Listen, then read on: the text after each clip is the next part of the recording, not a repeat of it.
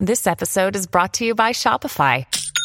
Forget the frustration of picking commerce platforms when you switch your business to Shopify, the global commerce platform that supercharges your selling wherever you sell. With Shopify, you'll harness the same intuitive features, trusted apps, and powerful analytics used by the world's leading brands. Sign up today for your $1 per month trial period at shopify.com/tech, all lowercase. That's shopify.com/tech.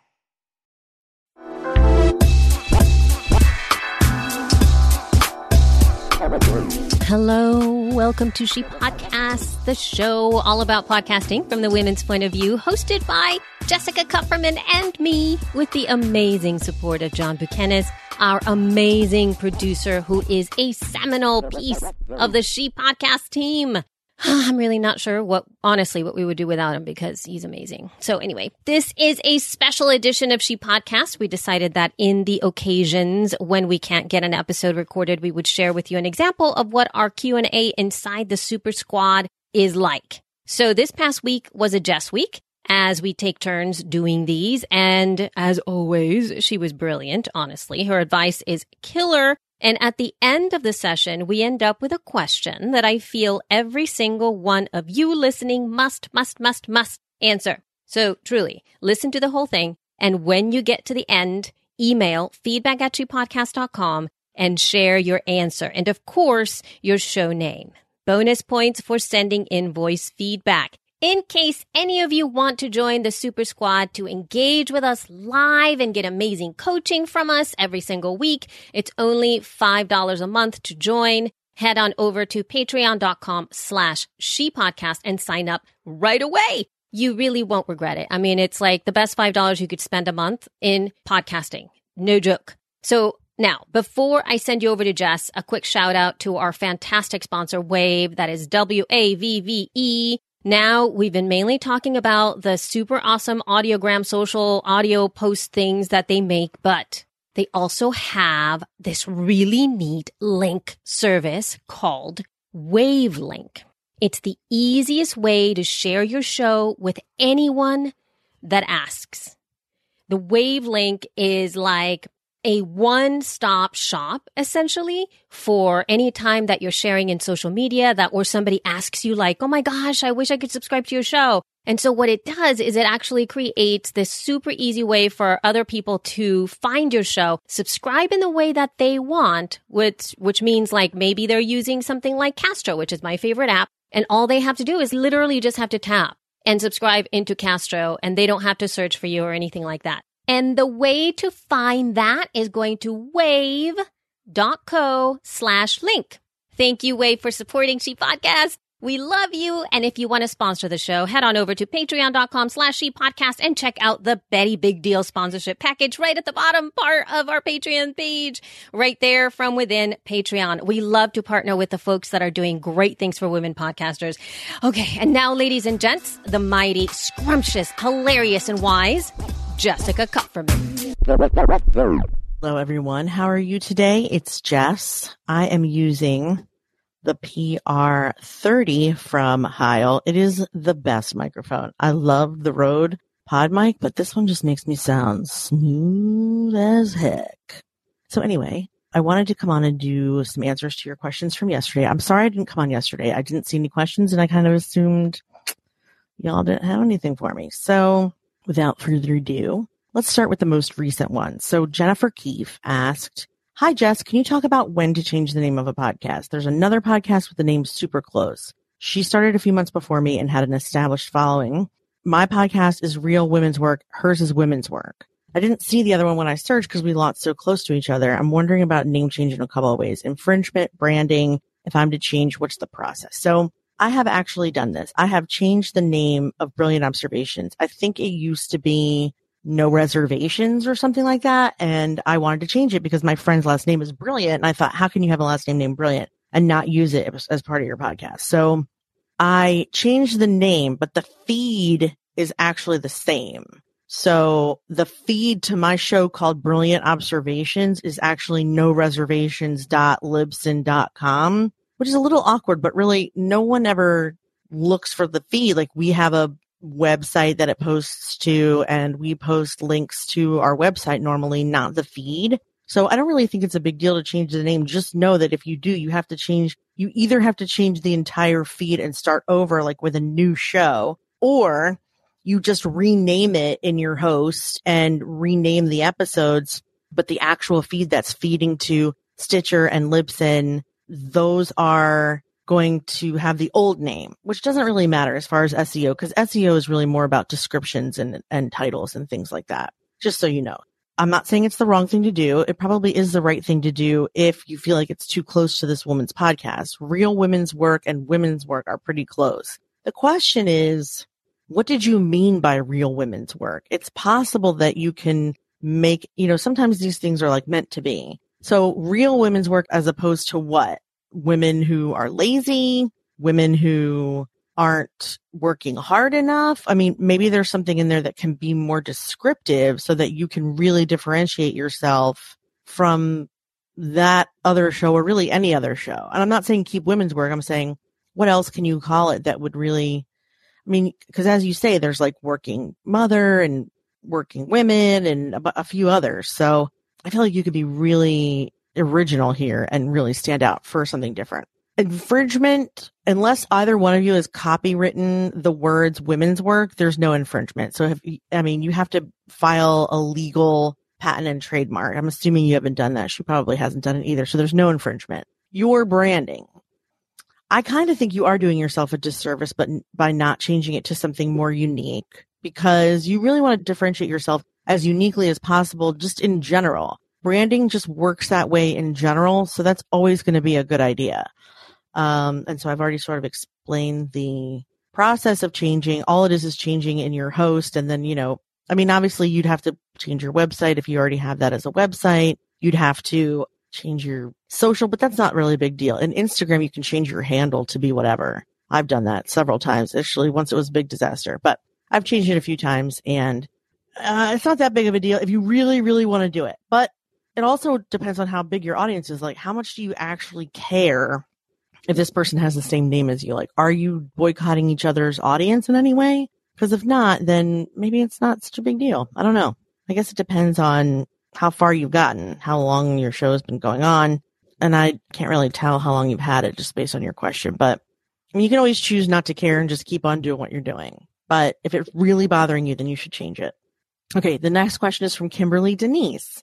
Hi, Kim.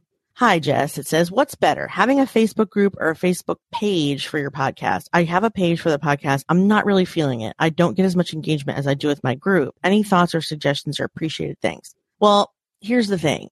We don't really use our page for She Podcast as far as engagement. In fact, you're kind of right in that as far as engagement is concerned, it's a complete waste. However, you cannot run any Facebook ads without a page. If I just wanted to run an ad for myself, I would still need a Jessica Kupferman page, which is why I have one. So you don't really need to use the page for engagement.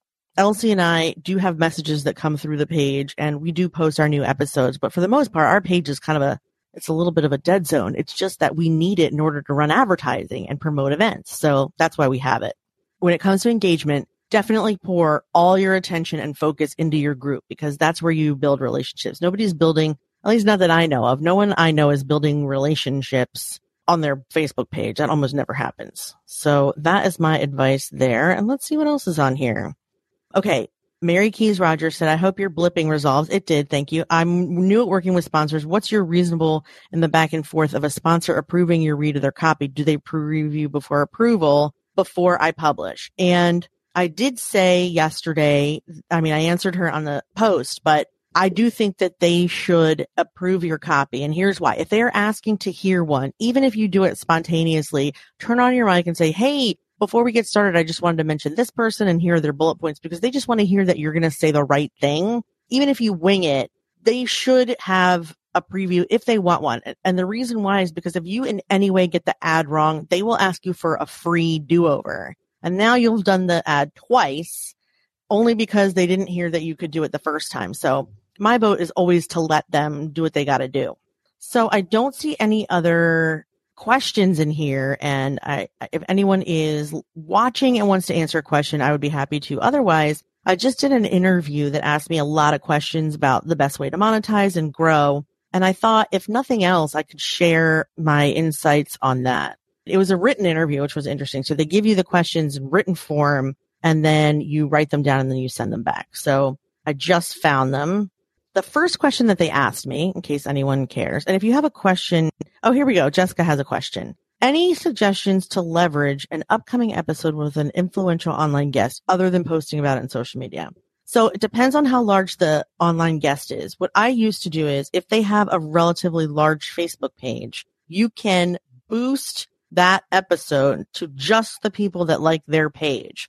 Or, for example, if it's a social media influencer, like once, for example, I interviewed Mari Smith. I boost it to people who like Mari Smith, and then people who like Social Media Examiner, where she writes quite often.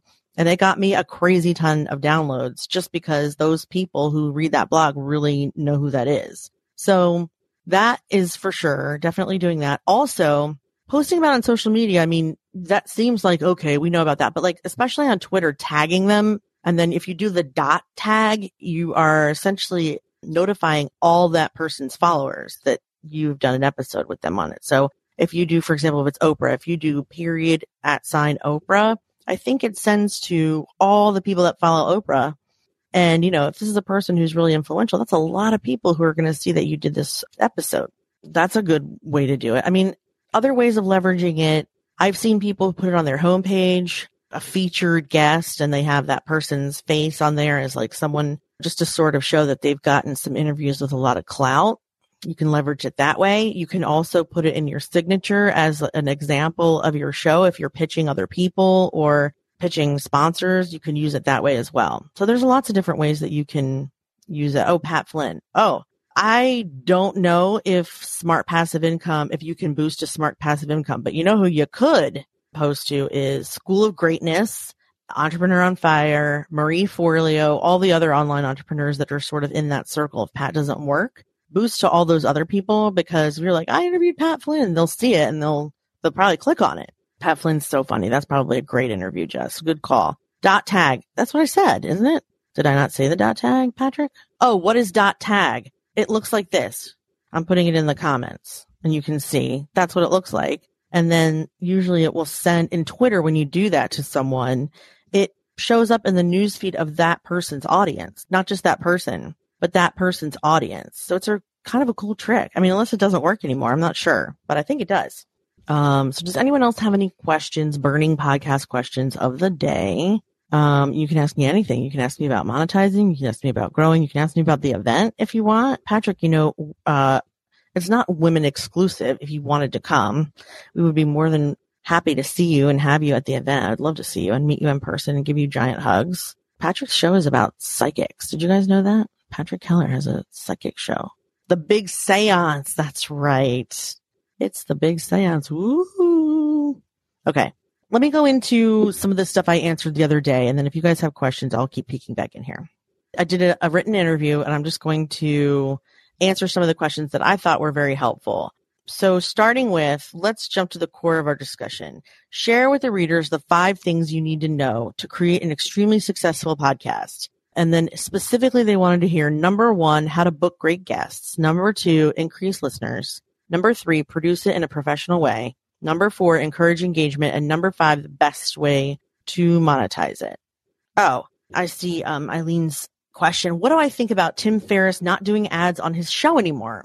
Here's what I think. I think that the listeners of Tim Ferriss's show got really irritated with how many ads he had on there. And I happen to know from having the podcast ad agency that one ad was extremely expensive, like $50,000. Now, probably he did that so that not a lot of advertisers would be willing to pay it. But guess what? They are willing to pay it. So he didn't do a good job of deterring them because they still wanted to advertise. So then he had to just say no more. And the thing is, Tim Ferriss can make money a lot of different ways. And if you are Tim Ferriss and you're an author and a blogger and you can make money a bunch of different ways, you don't necessarily have to make money with advertising. Oh, so now he's asking for donations. Well, so the reason I think he's doing that, and this is all speculation because I've not spoken to Tim. We don't know each other, but the listeners complained that there were too many ads. So he was like, you know what? Fine. I will take out the ads, but then I'm counting on you to help me keep this show going because it does take his time and it is effort.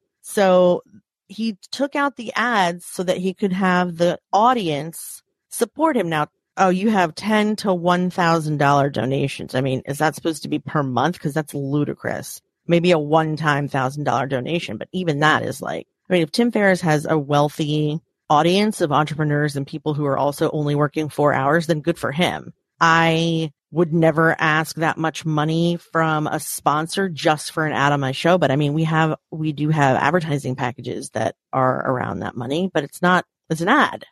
He was selling ads, so he's not doing that anymore. I think he's making his listeners shit or get off the pot. And I mean, I don't know if he said he would never, ever do another ad ever again, or if he's doing like an experiment. But my opinion is he is just testing it out to see if people will actually support him or if he'll go back to selling out. So I don't know. That's sort of what I think. What did you guys think? Did you think that it was crazy? Do you guys think he's out of his mind to stop doing advertising? I mean, he made so much money doing it. But here's a question. Once you've made so much money doing something, do you have to keep doing it? I mean, is there a point where you're just like, all right, I think I have enough money. I can stop now. I don't need money right now. Right now I can take a break from making money and just do something else. I don't know. It's a hard question to answer, I think. Oh, he said, she says it's a 6-month experiment. See, that makes sense. He's testing them. And if they're listening and they don't want ads, they will help him. And if they don't care if he has ads or not, and they're perfectly happy to fast forward, they're not going to give him diddles. So yeah, it's a 6-month experiment to see if they're going to actually do what he wants them to do because he's doing what they want him to do. So it's very interesting. Okay. The secret to booking great guests. The key to booking great guests is to find people who have fascinating stories, which may or may not be the most successful people you know. You want them to be open and honest and have no other agenda other than sharing their story with you and your audience. And one way to do this is to be super friendly and relaxed. That's my secret. Super friendly and relaxed, both when you extend the invitation and when they first get on the show. In fact, I usually try to build in like a, hey, how are you segment. Like I don't hop on the call and start recording right away. I sort of ask them about the weather and what they did that weekend, trying to like warm them up a little bit. You want them to feel as comfortable as possible so their honesty and the truth is easy to tap into because they feel comfortable with you. I've had relatively well-known people come on and just do a 30-minute like talking point advertisement for the latest thing that they're selling. And it was so boring. I wanted to kill myself. And then I've had lesser known people come on and help my audience have their lives changed because, we talked about ADHD and what we would have done differently if we were younger. So the key is to get people really, really comfortable. That's funny that Karen says she agrees with this because Elsie and I are going to be on her show later today, actually. So she says, I agree with this strategy. Thank you. Okay. So the one that was busier and less willing to get to know me, like they didn't produce good content. And then the other person who allowed me a little bit of small talk chit chat had a huge difference. So that is my key on booking guests. Next question was, what is your best strategy for increasing listeners? And this is a math question for me. I mean, people usually hate math answers, but I'm going to give one. Here's why. Not everyone listens to podcasts. Only about 20-25% of the United States population listens. However, everyone and their mother are on social media. Literally everyone. So if you are not posting about your show and actively trying to increase your social media audience, I don't personally think you can increase your listeners. Social media is the key because everyone is doing it. And also, it's something you can control. You cannot control what people are listening to or how they're listening or if they know how. All you can do is collect as many human listeners as possible, put them in a little container, whether that's Facebook or Twitter or your email list, and then remind them when you have a new episode. That's the best way. So I always can set up consistent marketing for my podcast, and then I always lead them to the podcast where I encourage people to follow me on social media, and then on social media, I send them to the show. So people aren't in one place, so they need reminders. So the circle of encouragement and consistency works really well. And then I work really hard, sometimes boosting posts or following people or engaging in conversation on Twitter to increase that number. So I'm not talking to the same 100 people.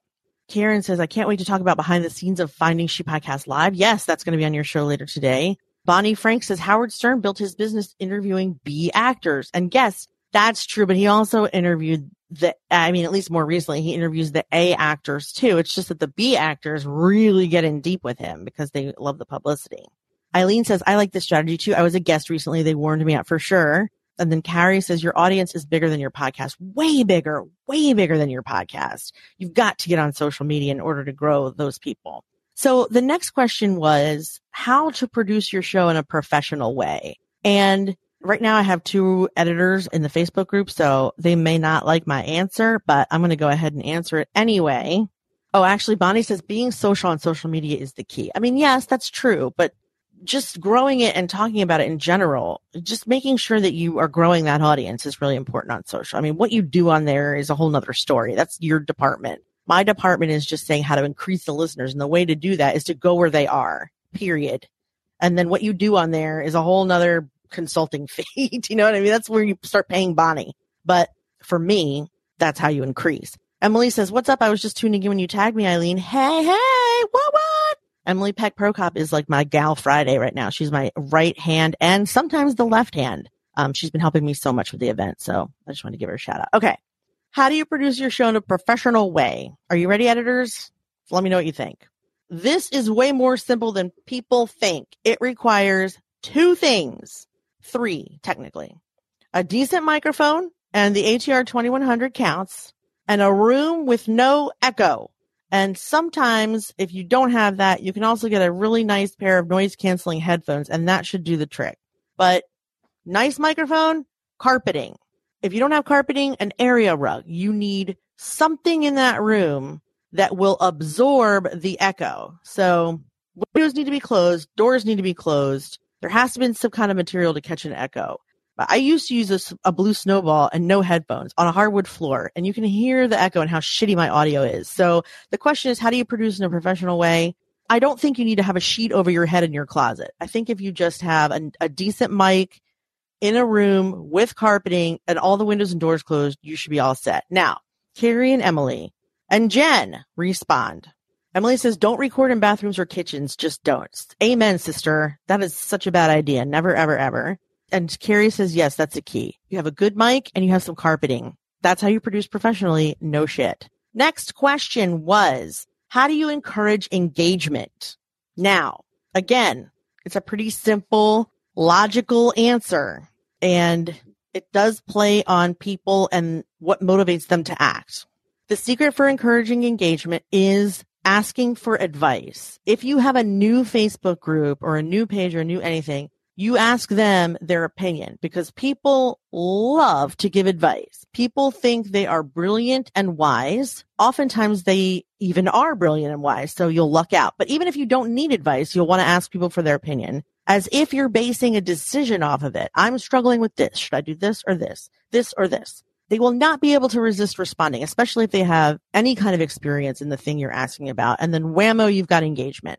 Now, if you have a Facebook group that you're trying to grow and you're doing this in your Facebook group, then another thing you do is when you are the one that starts asking for advice first, the members follow, and lo and behold, you have a group that is sort of self-managing and self-engaging, and you don't have to be in there as much. And it's kind of like what happened with Sheep Podcast. I mean, I started Sheep Podcast because I wanted advice. So all I did was ask all the questions in there for like a good 6 months. And then once I had everything down, because they had seen me do that, they started to ask questions too. I'm struggling with this. I don't know what to do about that, this and that, this and that. And they were engaging. But it definitely requires that you start first. Another way to start engagement is if you don't need advice, you ask questions about themselves. Even mundane, overused icebreakers like, what ice cream flavor are you? It's a really good way to engage people because not only do people love to give advice, they love to talk about themselves. And I realize I'm not painting people in like the best of light, but getting people to listen and respond to you, these things are marketing. Marketing is really a lot of understanding human nature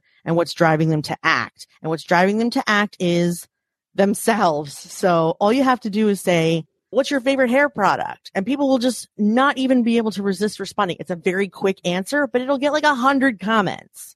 And then because you've got 100 comments, your posts will start rising in the news feed. And all of a sudden, you've got all this engagement and visibility. And really, all you need to do is ask people their advice or ask people to answer a simple question about themselves. People cannot resist. It's sad but true. Hello, Marion. How are you? Nice to see you. Okay, so that was my trick for encouraging engagement. And then the last question is, what is the best way to monetize? And this is a very loaded question that everyone asks and everyone wants to hear the answer to. So I answered it two different ways. I mean, most people, when they're asking what's the best way to monetize, what they're really asking is how to get a sponsor. But that's not really the answer to the question, because the best way to monetize a podcast is to decide what goals you have for either the show or your life or both. And then once you know the goal you have, you just naturally start steering it in the direction that it's going to go in. So some people monetize with live events, and they start talking about on the show how cool it would be if everyone who listened got together and went to like, say, like an Indigo Girls concert. Well, all of a sudden you can sell tickets, and tickets to like a pre-show or tickets to a meetup before an Indigo Girls concert. And all of a sudden you've got an income stream all based around what you want to do, which is see more Indigo Girls concerts, just as an example.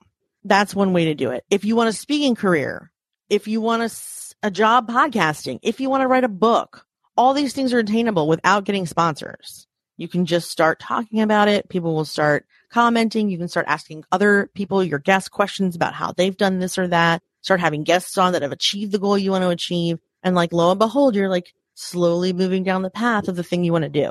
Now, sponsors are your goal. The best way to go for that is by growing as big of an audience as possible. And I mean, relentlessly growing your audience. And here is why. Because the one mistake I think podcasters make is that they think that their show is the thing that they're selling. That is not true. Most advertisers don't care what the show is about. They don't care what you talk about. They don't care how you do. I mean, they care in the sense that they want you to have integrity and honesty and not be a juvenile delinquent or whatever. But what you're actually selling is your audience. All they care about is how many customers they can get from your audience. So you need to grow as big of a show as possible. And then you can say, I have this many people that are all interested in this, they're this age, they're this gender, they're this marital status. And then they think, oh, great, because my audience is that same way too. So let's, I'll put a little ad on there and see how it does.